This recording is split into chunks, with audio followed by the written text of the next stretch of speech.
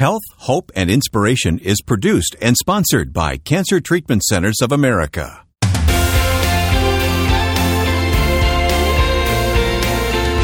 Welcome to this week's edition of Health, Hope, and Inspiration with Reverend Percy McCray, Director of Faith-Based Programs at Cancer Treatment Centers of America. I'm Wayne Shepherd with you and Percy here today, and we're going to talk about emotional health when it comes to cancer.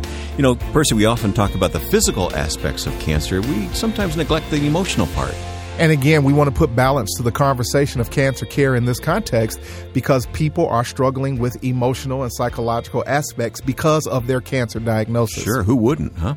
Absolutely. So we don't want to ignore that. We want to put that into the conversation. Well, we have an expert, so to speak, who's going to join us here today, Dr. Laura Sun. Yes, she's a clinical psychiatrist at the Cancer Treatment Centers of America, and she's going to help us to really understand many different things, including not feeling guilty about dealing with the issues of depression. So issues of mental health during cancer care, that's our topic today, and I trust you can join us, and join us online as well at healthhopeandinspiration.com. All right, when we talk about emotional health, we've got to talk about hope. Well, obviously, when we look at hope and when we talk about that, our spiritual nugget for the day and the platform scripture that we want to work with is Romans, the 15th chapter, verses 13, that basically tells us, may the God of hope fill you with all joy and peace, because people who are struggling with mental and emotional conflicts are looking for peace as you trust in Him so that you may overflow with hope by the power of the Holy Spirit. This scripture gives us the ability to encourage people to be hopeful that there is joy that can come despite depression and anxiety that they experience while dealing with their issues of cancer care and the prognosis that may come with it. Yeah, it doesn't say be hopeful except when you have a cancer diagnosis. And what's great about this scripture, as believers, we're talking about hope coming from the source of hope. May the God of hope, not the God who gives hope, not the God who has hope, but the God who is of hope. There's a distinction there,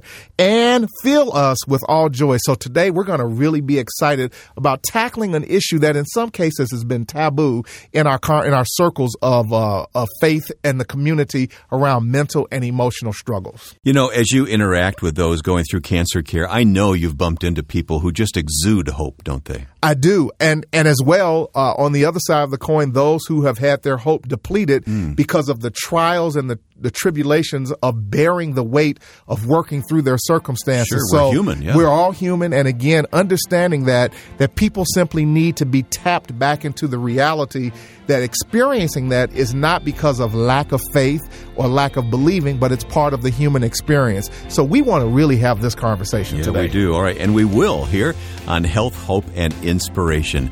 Our website is available to you 24/7, healthhopeandinspiration.com. Copy that link and send it along to someone else for their own encouragement, if you would. healthhopeandinspiration.com. Stay tuned to Health, Hope, and Inspiration.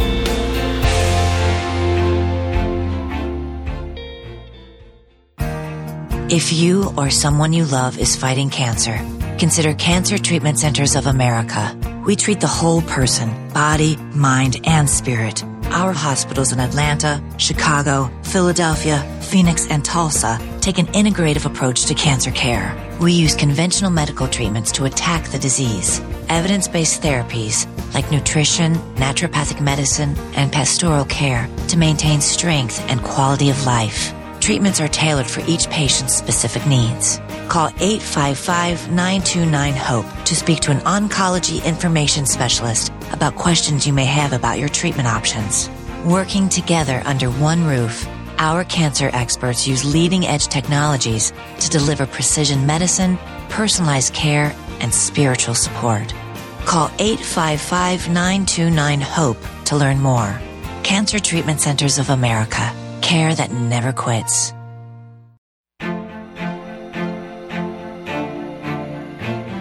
So glad you've joined us today for Health, Hope, and Inspiration. As we talk, keep in mind that no case is typical. You should not expect to experience these same results. As we talk about emotional health here today, Percy, and hope is our theme, how do you maintain hope in an atmosphere where you're caring for cancer care patients? You know, I'm asked that question often and have been over the 20 years that I've worked with cancer patients. First and foremost, we need to define the word hope. Hope, by definition, from a biblical context, is an earnest expectation. So when we understand that in maintaining one's hope, my hope or anyone's hope for that matter, for me, certainly, it has been the idea of being rooted in the precious promises of the Word of God. What has the Word of God said to me, for me, about me? So you're anchored there. Anchored there, and then having that reinforced. And of course, we are all challenged as we walk through the planet as human beings, that hope gets challenged. It's part of the experience of a believer. It's part of the experience of a human being, is getting back to your core anchor. Where are you anchored? On what set of promises? Constantly asking yourself the question, who told you that? The most profound question that was ever asked in the Bible is when God referred to Adam and asked him, who told you that you were naked, Adam? In other words, you were grounded and rooted in a different set of information that I gave you, and then something changed along the way. That's true of all of us, that outside of what God has said to us and is saying to us, we are being challenged by other sources of information, other opinions, other thought processes, that we must be anchored in a certain school of thought that keeps us balanced and structured. For me, at the end of the day, Wayne, I am anchored in the precious promises of what God has said to me, for me, and about me. That is so good. Should we talk with our guest here today? Yes, I'm delighted to work with people just like this. We're talking now with Dr. Laura Sun, who is one of the great doctors on staff at Cancer Treatment Centers of America. And Dr. Sun, welcome. Thank you for your time today. Thank you for inviting me. Tell me about your role at Cancer Treatment Centers of America. My role is predominantly as a consultant. And as a psychiatrist, any of the other doctors can call upon me to help patients out that are struggling with psychiatric, emotional, or I'd say even stressful problems. Cancer and stress. There is a connection there, I guess, isn't there? It's very highly correlated. Yeah. We've been learning about the integrative approach. You play a key role in that, I would imagine.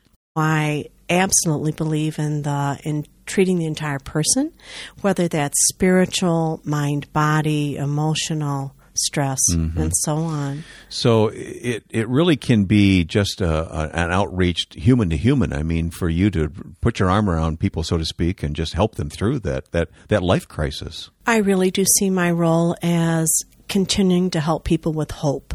Yes. To maintain hope, to get hope back, to look at this process as a transformation for them. Well, this program is health, hope, and inspiration, so you fit right in here today. With respect to that, Dr. Sun, let's talk a little bit about some of the specifics of psychiatry and psychology and supporting people through their mental and emotional struggles, stresses, anxieties that are related to cancer. And we're speaking to a faith-based audience. And in some cases, this is really a taboo subject, in some cases with faith-oriented people, in terms of really acknowledging and looking at the role of their mind and mental, emotional components. Can you talk a little bit about the role of what you do and how you've been able to kind of support people with that from a clinical perspective? Yes, I think it's crucial for a faith-based audience and group of people to realize that depression is not something you can just pull yourself up by your bootstraps, do your daily devotions, and feel better. I really want to help people not feel guilty about being depressed. Part of cancer treatment ends up with people being fatigued and tired and sometimes full of doubt. They may lose hope when they hear of their cancer progression. They may see a number on the screen and then worry more. Anxiety itself is not a symptom of loss of faith. Anxiety is a symptom of conflict, so that your body wants to be healthy, your mind wants to be healthy, you want to trust in the Lord, you want to trust in your faith, but there may be a metastasis. Usually that metastasis means that we're going to change treatment. So I always tell patients, whatever your test results are, it simply means a different plan. When people become scared and frightened and worried, they have a tendency to then blame themselves for being doubtful. Even Mother Teresa had doubts. But if the doubts reach the point where every single day a person doesn't want to get out of bed, or they're crying every day, or they're really depressed, that may mean it needs treatment. And it doesn't mean they failed at being a good Christian. They haven't failed at being a good patient. They haven't failed at all. Very frequently in cancer treatment, our chemotherapies and our radiation therapy can deplete the brain of happy chemicals, of neurotransmitters that are responsible for feeling good. And so worrying about that and berating yourself and feeling that you need to get over it by yourself is actually not helpful. We want people to reach out to chaplains, to their doctors, to me if necessary, to help restore their hope that they're going to get through this and that the journey itself is stressful. Cancer not only affects the patient, it affects the patient's family as well. Do you deal with family issues and helping the family cope with it? I specifically don't treat the caregivers, but I truly have the spouses or caregivers present so they can understand, too, that if the patient is suffering, if the person is suffering, actually just encouraging them to do better may not be enough. They may have to have chemical intervention. So let's talk a little bit then with respect to how you begin to prescribe or interact with individuals who are needing the support that you provide. What are some of the things that you suggest and make recommendations for patients to do in order to help with those dynamics? When I have a patient that is suffering from a depression, and it's a major depression and not a reaction to the situation, then I will most likely prescribe medication.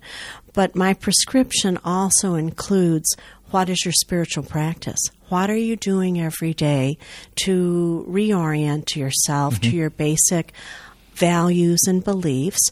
Are you doing any exercise? Are you getting outside at all? What is your diet like? Because just yesterday, I had a patient come in that was going through the intake process, and she'd already had to be in the hospital, already had to have surgery, and is a devout person.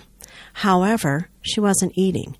And so I asked her, what have you had today? And I think she had like a quarter cup of cereal and milk. And it was 12 noon.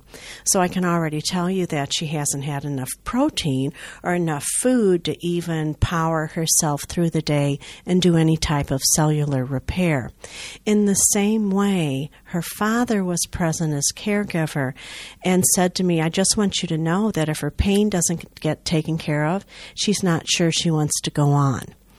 By the end of my evaluation, I can tell you that she was going to have a pain management appointment next. It became evident in her case that part of her pain was from muscular tension and spasm. So she actually needed to have a muscle relaxant along with it. But after we talked about eating and how I could help her with her pain and help her with some of the other stress in her life, she began to realize that she was going to make it through the process, that she didn't have to continue to suffer. Doctor, do you ever prescribe laughter? I do. Actually, the prescription for laughter would be if I pick up on a patient that they have a good sense of humor, or even if they don't, if we can find a resonant TV show or funny movie, we do prescribe 20 to 30 minutes a day. So what we really want is for people not to be stressed out. When they're stressed and their body releases cortisol, what happens is that the entire system gets depleted. So we do need the energy system of the body to be recharged and to be revitalized and to be the gas tank filled up again. Yeah, I would imagine when you receive a diagnosis of cancer and then go through all the subsequent treatment and medication and all, you can get so focused on that you miss out on other aspects of life. It's understandable, right? But it happens, right? And so somehow you've got to redirect them back to life. I agree. I really find myself encouraging people to think about their grandchildren, to think about their pets at home, because they need those isolated moments of feeling good and appreciating what they do have in their life that's positive. Part of good mental health. Right. So you see no conflict, because I think that there are still some in the faith community who feel that talking about mental health, mental wellness, in some cases may be in conflict with spirituality and faith. Talk to me a little bit about your philosophy and your orientation, and then the science of of debunking that school of thought? Absolutely. I think it's crucial to understand that psychiatry and the practice of treating mental illness, that they're real illnesses, that they actually are biochemical, that they're diagnosable, that they show up on brain scans, that it's not just in your head and you have a bad attitude about life. So in treating the chemical abnormalities, the actual physical and structural problems. I saw a woman this morning that has never been treated since she was in second grade for attention deficit disorder. And what's happening is she's forgetting most of her appointments. She's showing up late to things. She gets started doing one task and is distracted by another. Attention deficit disorder is actually an abnormality in brain waves. It is an abnormality in neurotransmitters. In her case, not being treated for it makes her feel a loss of control, a loss of hope, disorganized, unfocused, and she can end up berating herself quite a bit and feeling down on herself and becoming depressed. In her case, we are going to treat the attention deficit disorder, which is not one of your strongest and most severe mental illnesses, but mental illness is a disease. There are some mild ones, and I think that may be where the problem comes in. There may be some mild reactions of depression or sadness, but our bigger diseases deserve medical treatment just like diabetes does.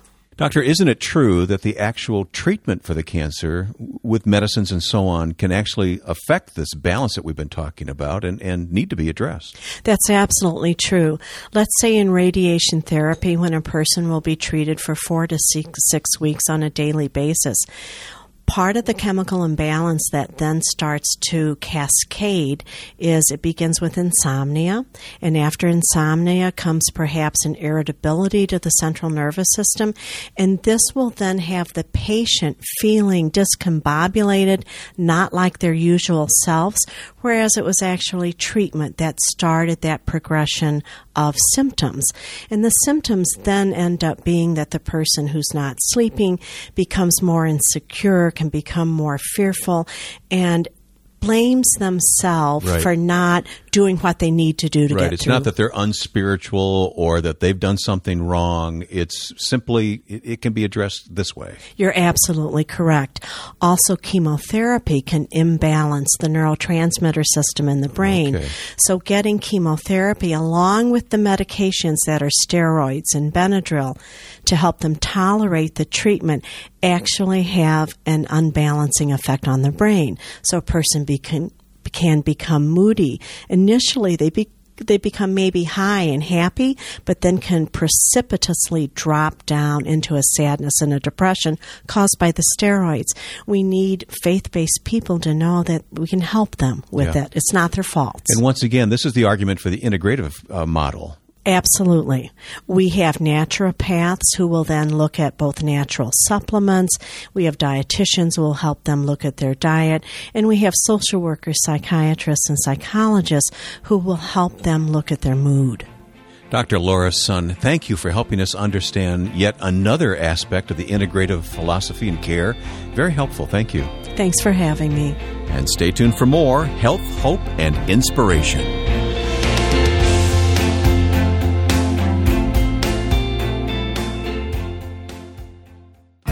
If you or someone you love is fighting cancer, consider Cancer Treatment Centers of America. We treat the whole person, body, mind, and spirit. Our hospitals in Atlanta, Chicago, Philadelphia, Phoenix, and Tulsa take an integrative approach to cancer care.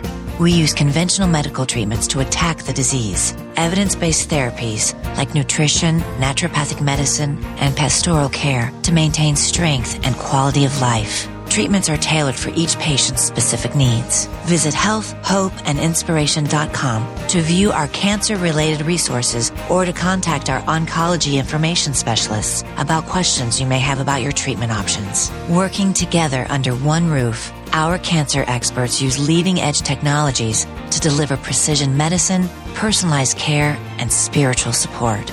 Learn more at healthhopeandinspiration.com. Cancer Treatment Centers of America. Care that never quits. This is Health, Hope, and Inspiration with Reverend Percy McCray.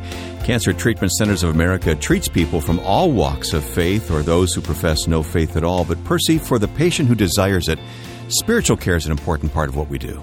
Absolutely, and we want to be sensitive to those who desire to have their spiritual needs met and encouraged and nurtured. And so when we do that, we know that those individuals feel responded to, they feel part of a bigger community, and so we want to continue to be sensitive to that reality. I'm so glad we had this opportunity to talk about emotional health and cancer care today. It's an important subject. It's an important topic for so many different reasons.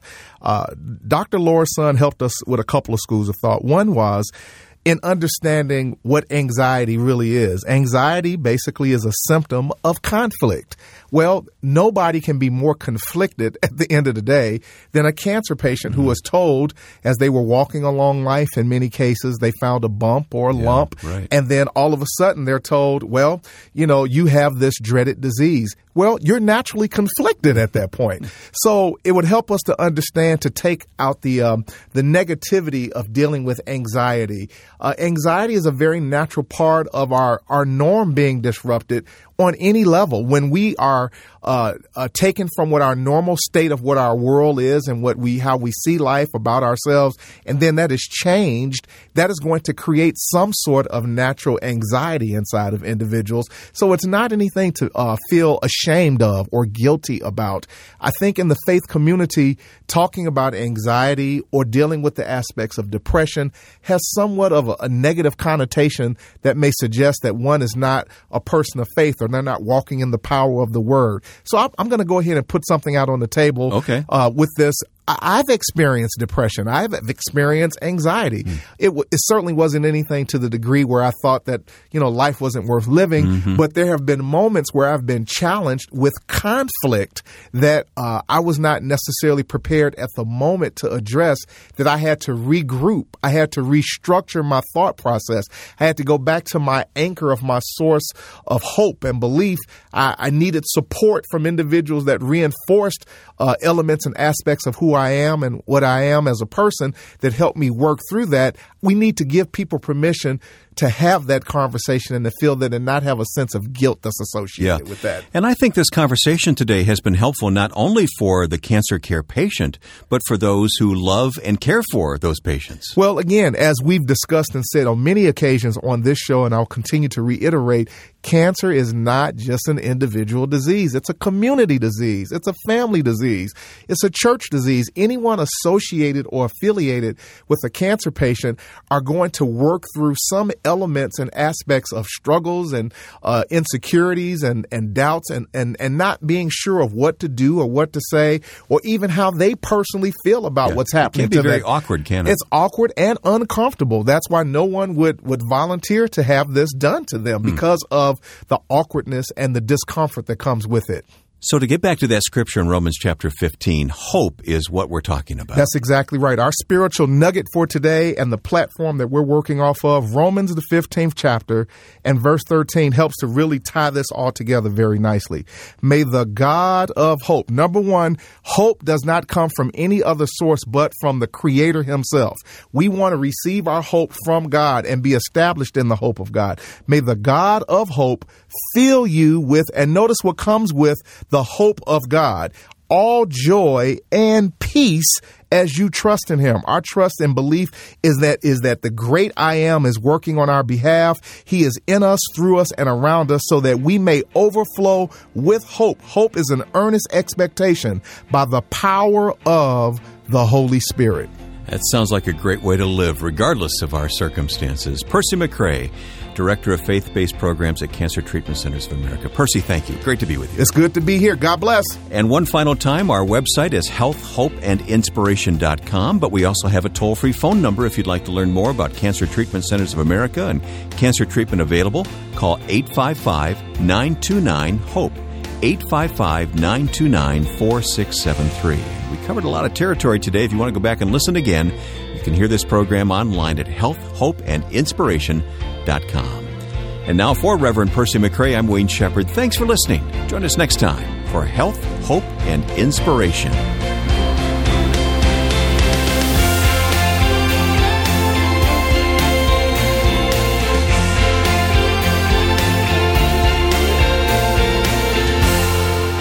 Hope, and Inspiration is produced and sponsored by Cancer Treatment Centers of America. If you or someone you love is fighting cancer, consider Cancer Treatment Centers of America. We treat the whole person, body, mind, and spirit. Our hospitals in Atlanta, Chicago, Philadelphia, Phoenix, and Tulsa take an integrative approach to cancer care. We use conventional medical treatments to attack the disease. Evidence-based therapies like nutrition, naturopathic medicine, and pastoral care to maintain strength and quality of life. Treatments are tailored for each patient's specific needs. Call 855-929-HOPE to speak to an oncology information specialist about questions you may have about your treatment options, or visit healthhopeandinspiration.com. Working together under one roof, our cancer experts use leading-edge technologies to deliver precision medicine, personalized care, and spiritual support. To learn more, call 855-929-HOPE or visit healthhopeandinspiration.com. Cancer Treatment Centers of America. Care that never quits.